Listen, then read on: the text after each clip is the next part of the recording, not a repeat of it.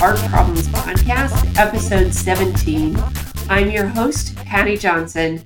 This is the podcast where we talk about how to get more shows, grants, and residencies.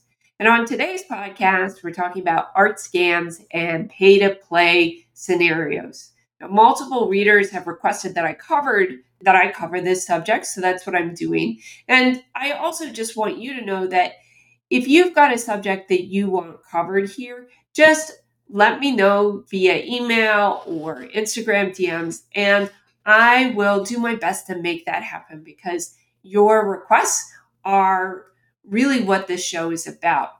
Now, it's also a subject that I wanted to cover because inside the network membership, we see at least one post per week asking whether a request for an artwork is actually just a scam. And the problem is so pervasive that we're actually building a scam database and have added a specific channel to track all of the scams so that we can help our members stay safe. Now, I think that scams might be in the air. I'm not sure if you read Zachary Small's March 17th piece in the New York Times about art scams, but it exists specifically to discuss their ubiquity.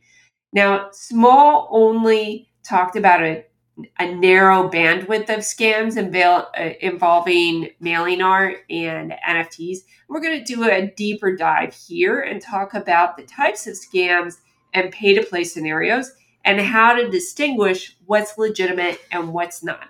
Now, as a means of organization, I think it's useful to establish a taxonomy for these things. So as I see it, there are 5 main categories, and they roughly align with the platforms they're on. So the first is Instagram and Twitter scams. Those might also just be described as social media scams. This might be somebody pretending to be you or stealing your account. There's also a number of commission scams out there, which we'll talk about. The second is email scams. This might be somebody pretending to be Meta, somebody pretending to be a buyer that's not really a buyer. The third is pay-to-play scams. Now, this is somebody asking you to pay for real estate in exchange for quote-unquote visibility that they have no incentive to secure. The fourth is application fee scams. These are basically lottery schemes in which the payment for the application fee supports a prize pot, and a jury is sometimes used to whitewash the lottery structure. Sometimes they don't even bother with a jury. It's just a transparent ploy for money. And 5, there are publication and copyright scams.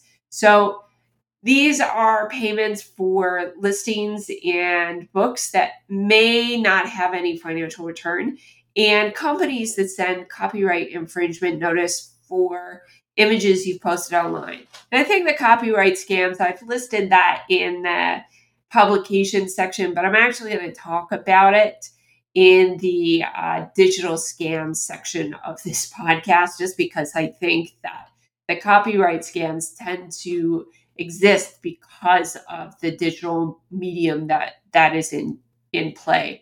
And as a general rule, the more digital the medium involved, the scammier the scam. Meaning, Instagram and email scams more often involve criminal activity, whereas pay-to-play scams involve misleading business practices, but aren't as often actually illegal. They're just immoral. So I may be splitting hairs here, but I do think that's an important distinction because the level of immorality often comes through in the digital world. Now, publication scams, sometimes they might not even be scams so much as they are just ineffective means of promotion for artists when they aren't chosen carefully. So let's begin. Let's first take a look at the Instagram and email scams. Now, there's some crossover with these types of scams, but the most widespread was covered by Zachary Small in that New York Times article. Now, this scam typically involves the purchaser of an artwork sending a check for that artwork and for the shipping, and then asking for the person asking the artist to pay the person arranging for the shipping. And then you just watch the check bounce or something, and the shipper then absconds with your money. Now, this scam is ubiquitous enough that many artists will escape it simply because they've been targeted so often. I actually don't know of a single artist who hasn't had those types of requests. I'm not an artist and I get them all the time. Now, the way to never fall prey to a scam like this is to never ship anything until the check fully clears. Now, aside from the fact that you probably already know of this and there's a lot of other things involved that would give you clues that this was a scam, that's the biggest one because this is a best practice that galleries have to follow this rule. So if you're acting as a dealer, you need to follow the same best practices that they do to protect themselves so that you can protect yourself. Now, usually this is true of almost all scams, but the scammer will have done no research.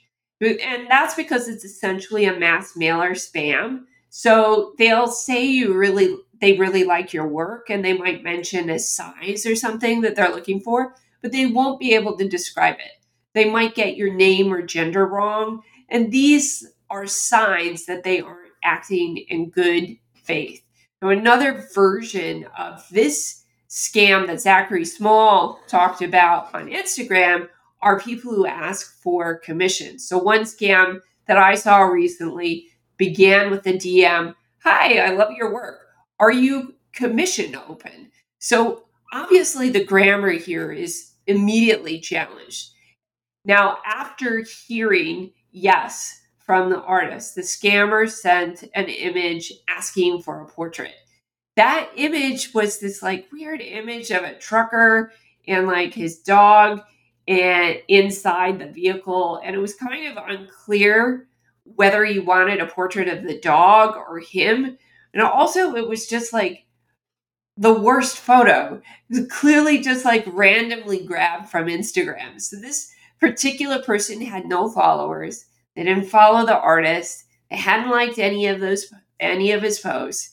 And with these types of requests, they all tend to lead to some sketchy form of payment.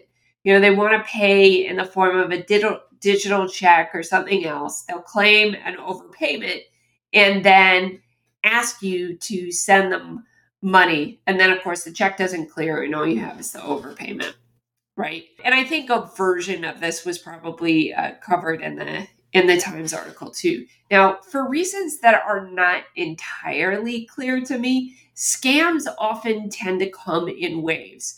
So they don't know you're there. And then suddenly you've got 5 shit emails in your inbox that you've got to delete. The same is true with your phone. Like nobody knows you're out there. And then one day you've got like 20 calls or something like that that are all from China or, wherever it is that people are trying to get you to spend something you don't need to spend. Now, NFT scammers in particular seem to work in this way where they spam you all at once. Now, these scams entail an Instagrammer who wants you to mint an NFT of your work so that they can buy it. What happens next is that they'll ask you for your crypto wallet password, which is essentially like giving somebody your bank account number. It's pretty safe to say that if you're not already minting NFTs, anybody contacting you hoping to buy some is really just looking to sell you a bridge. Now, that's a super common scam. One that is becoming more common for artists are all of the fake accounts run by people who will claim to be you on Instagram. So, they'll have the same name as you, but they'll add an extra character or something like that. And the reason that these accounts exist typically is that they're hoping to collect money from your friends. Now, I've seen several instances of this over the last couple of weeks, and that's one reason that meta verification isn't such a bad thing, in my opinion. It costs money, but you'll have account protection from these people. And the scammers who have hijacked your friends' accounts and hope to do the same to you by having, say, you vote for them in a fake contest that gives them access to your account and anyone else there, that'll be like those people won't be able to get you. Now, I'm going to put a direct link to the verification form in the show notes so that you have that if you want it. But also know that Instagram sends you a link when you qualify. Note that anyone claiming to be from Instagram is a scammer. Instagram never directly contacts anyone unless it's through their broadcast menus. And I think what they do is they send a link to their users as a drop down. I'm not entirely sure because I actually have not received that notice, but that's often how these things come.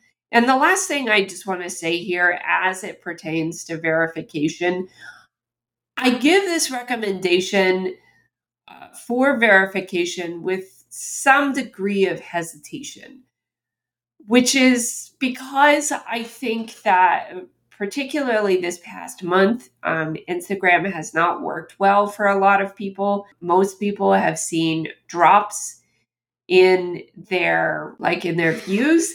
And the reasons for that are more complicated than I'm going to get into here. But they're all dumb is kind of the upshot. And I don't think it's good for users. So, I guess that's the caveat that I would give for that. Getting back to the scammers and the way they scam, the way that most scammers get people is not because their targets are so dumb and clueless. They get you at a down moment, a moment when you're upset about something else or feeling fragile. Maybe you lost an important commission and then a scammer comes and is requesting one, right? So knowing how to identify a scammer is important, but I'd also offer the advice that if you're feeling particularly upset, it might be a good time to put the phone down and the computer away and just take a walk. Clear your mind. And I say this as somebody who has a certain amount of personal experience with this because I nearly gave my password to an email phishing scheme from facebookmail.com. You'll note that the URL does not match the actual URL, facebook.com. And that's because I had a post rejected by Facebook. And then 20 minutes later, I got a notification from a scammer that a post that had been rejected. And that led to my account being slated for deletion. Now, I want to note that not only would I normally catch a scam like this, I'd already seen that scam. But that's what happens when you're stressed out, when you're preoccupied, when you're down. That's when they get you. So I also want to say that if you have been scammed, I think one of the worst feelings about being scammed is how stupid you feel. You should have known better. This was something that would have been transparent to anybody else. It's so easy to go down that path. And, it's just not true. The reason these things work is because they prey on you when you're not at your best, when you're down. The last thing in the digital realm that I want to talk about is the increasing frequency of copyright infringement notices from companies demanding outrageous amounts of money. Now, I'm going to say from the outset here, I'm not a lawyer. This is not legal advice. If you need that, you should definitely look that up. But I will just sort of go through what this is. Now, the language will typically say something to the effect of, finally, while removing the unlicensed photograph from commercial displays required, please understand that removal alone is insufficient to end this matter. And then there'll be fees that are demanded, and they can range anywhere from a couple $100 to hundreds of thousands if they're claiming multiple infringements, because I think there's a cap to the amount. I think it's $30,000, but let's say that, They claim many infringements. They can ask for a lot. Now, sometimes these demands can be real. So you want to contact either the Volunteer Lawyers for the Arts or the Artists' Rights Society. They will help you. I will also note that I think these scams are ubiquitous enough at this point that the Volunteer Lawyers for the Arts, at least, actually has a notice saying that they have a lot of requests for this. And I contacted them because somebody contacted me about this, and I have not heard from them. So that also told me something about how much I needed to worry about that. But, we will see. There's no chickens being counted before they're hatched. Now, you also want to know that some of these firms have contacted artists claiming copyright infringement for use of their own images on their own site. So PicRights is notoriously bad for frivolous claims and has famously demanded money from Obama's photographer, Pete D'Souza, for publishing his own photograph on his site. So I think they probably have some sort of digital crawler that is identifying images and I guess is not particularly good, but they actually had to make a statement about this because Pete D'Souza is quite well known. On to the unethical, but often not illegal means of ripping artists off. And that is the pay-to-play models. Now, there's some gray area in here, so bear with me, but I wanted to start with some of the more black and white cases. So the first is that if you're paying a gallery to participate in a show, that's not a commercial gallery model. That's a real estate business model involving renters. That's the so-called gallery, and subletters. That would be you, the artist. If there's no curation in the space, their promotion is not going to be helpful. Even if they do have a mailing list and an Instagram following, it won't be because they cultivated and nurtured that collector audience. Their real audience is you. That's their customer base. It's because a lot of whatever following they have, it's because a bunch of artists with shows shared their contacts. So those contacts are not necessarily going to be valuable to you because they haven't been cultivated in any way, and that's the job of gallerist. Now, the next one I want to talk about is paying to participate in a curator or dealer's booth at a fair. That's quite similar. Now, there are models that are exceptions to this. If you're participating in Spring Break, for example, that art fair has a different model. That is excluded. If you're participating in a more common art fair model, you shouldn't have to pay. And you definitely don't have to preserve whatever split they're offering you. Now, I've heard of artists being asked to pay a booth fee, a percentage for a group booth, and then pay 40% to the dealer. That is not okay. Under no circumstances. The dealer is going to get a lot of money. And I don't even know if I would call that person a dealer at that point because they're not really operating as one. Again, they're more like a real estate broker. Now, I have heard of slightly different splits for fairs. So if the standard split is 50-50, sometimes in less common cases, a 60% to the dealer would help cover all the costs of a high-profile fair, like the Miami Fair, for example. But that's as far as it goes. The other example I have is the open calls where artists are invited to submit to a show at a gallery and then charged what's called an administrative fee. So Vanderplus Gallery in New York and the Lower East Side, they follow artists on Instagram and then they'll DM them with something like, "Dear artist," very personal. And then, give them the pitch. And there's no submission fee, but there is an administrative fee to be determined by the size and number of works selected. and that's what would be charged. So again, what we're talking about here is a real estate model. It's not a commercial gallery. In a commercial gallery, the gallery works for you and they pay you. In a real estate model, you rent for them, so you're paying them. So another version of this is the group show where you have to pay a participation fee, and that fee isn't mentioned in the open call. Now, I don't have to tell you that one of the reasons this is so problematic is that it's misleading. And that's why those galleries should be avoided. I mean, would you want anybody representing your work who already lied to you? Or, even if it wasn't a direct lie, it was a lie of omission? Who knows how they would handle your collectors or the money paid for any purchased work. So you don't want them having anything to do with your money.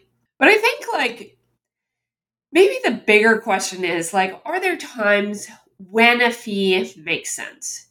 And I would say there are a few times where I think it's, maybe not ideal, but acceptable.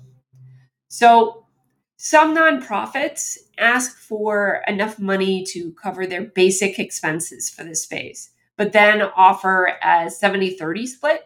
Now, an example of that is the Painting Center in New York, where members can propose shows and they need to explain how the show will be funded, either through grants or self-funding.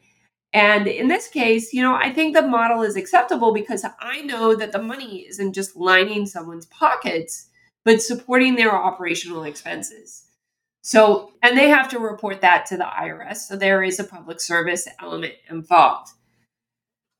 The weird thing about pay to play is that application fees have become so normalized that we often don't even think of them as a scam. And to be fair, submit to those charging fees, Submittal software, that's the name of the company, Submittable, it costs a fortune to use. And so many applications have to charge a fee. I think the Weatherspoon Museum in North Carolina, Greensboro, North Carolina, is a good example of this, because they recently charged, it was a very small fee. I think it was a $2 fee for submissions rather than keeping them free. Because I think what I had learned was that Submittable was going to charge them an enormous fee if the organization charged nothing. So in that case, they decided they needed to. In other cases, Ortega y Gasset is a good example. That's an artist-run center based in Brooklyn, New York. They make the bulk of their operation budget for the year off their open call fees. So when that's the case, I have to say that those application fees are acceptable, and they have an actual process involved in the selection process. So it's not just a scheme, they're really paying attention to who is being selected. I also think that there are pretty small fees for those the I Like Your Work exhibitions. Those are seasonal exhibitions. And anybody who gets rejected gets materials that help you improve your application for the next time. So, I think there are people who are trying to do this right.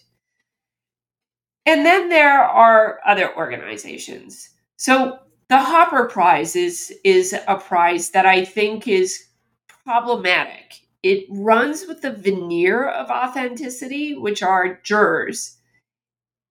That said, it describes their prize money as merit-based grants and their website as a digital archiving program.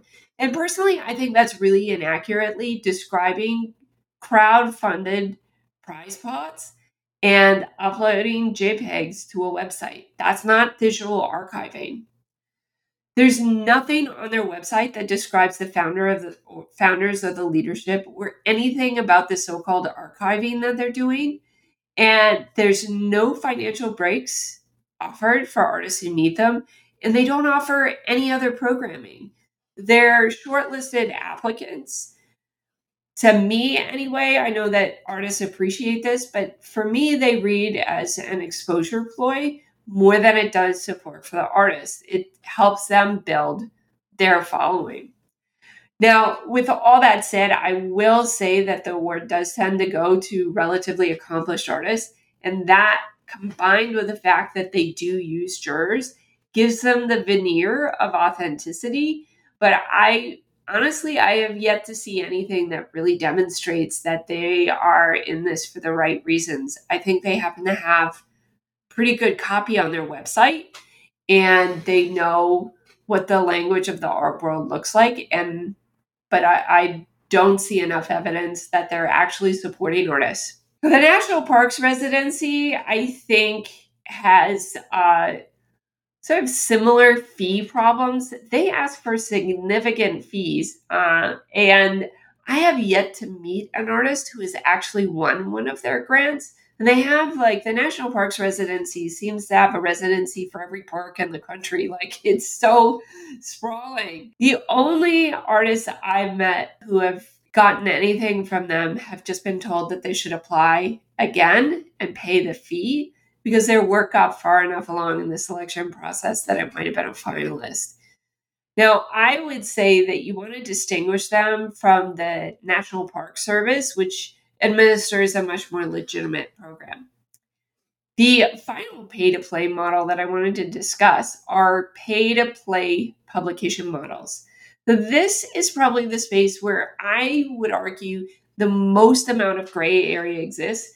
And the reason for this is that commercial publications, by and large, are no longer commercially viable enterprises, but the need for the service still exists. So 30 years ago, publications that had fees, participation fees, I think were easily dismissible. And that is not the case anymore. It doesn't mean that you don't have to be careful. You have to curate everything, but we don't have a reliable means of getting press and exposure for ourselves anymore. And that means that we do have to rely on self-publishing catalogs and other types of enterprises.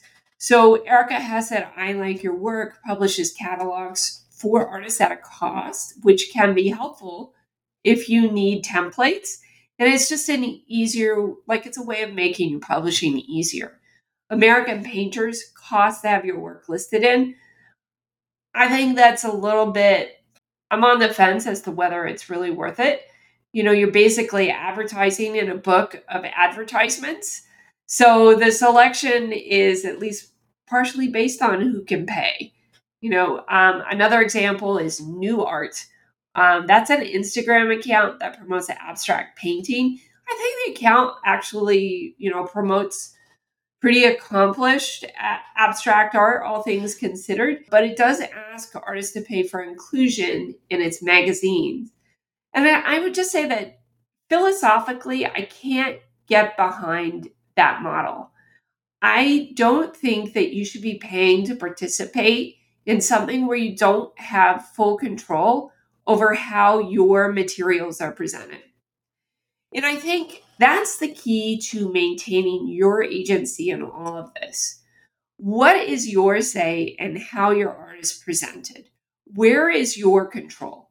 Because if you don't have any say in how your work is presented, but you're being asked to pay for the privilege of presentation, that's just another scammer scamming. And your work deserves a lot better than that. And that, my friends, wraps up another episode of Art Problems.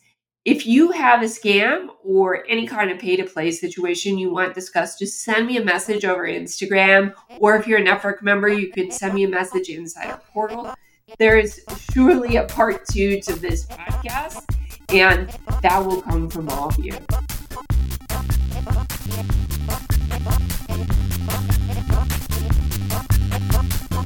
Thank you for listening. If you like the show, please leave a review and share it with a friend. It really helps get that valuable information out to more artists just like you. You can find all of the names and the links that we reference in this conversation at workshop.art/podcast.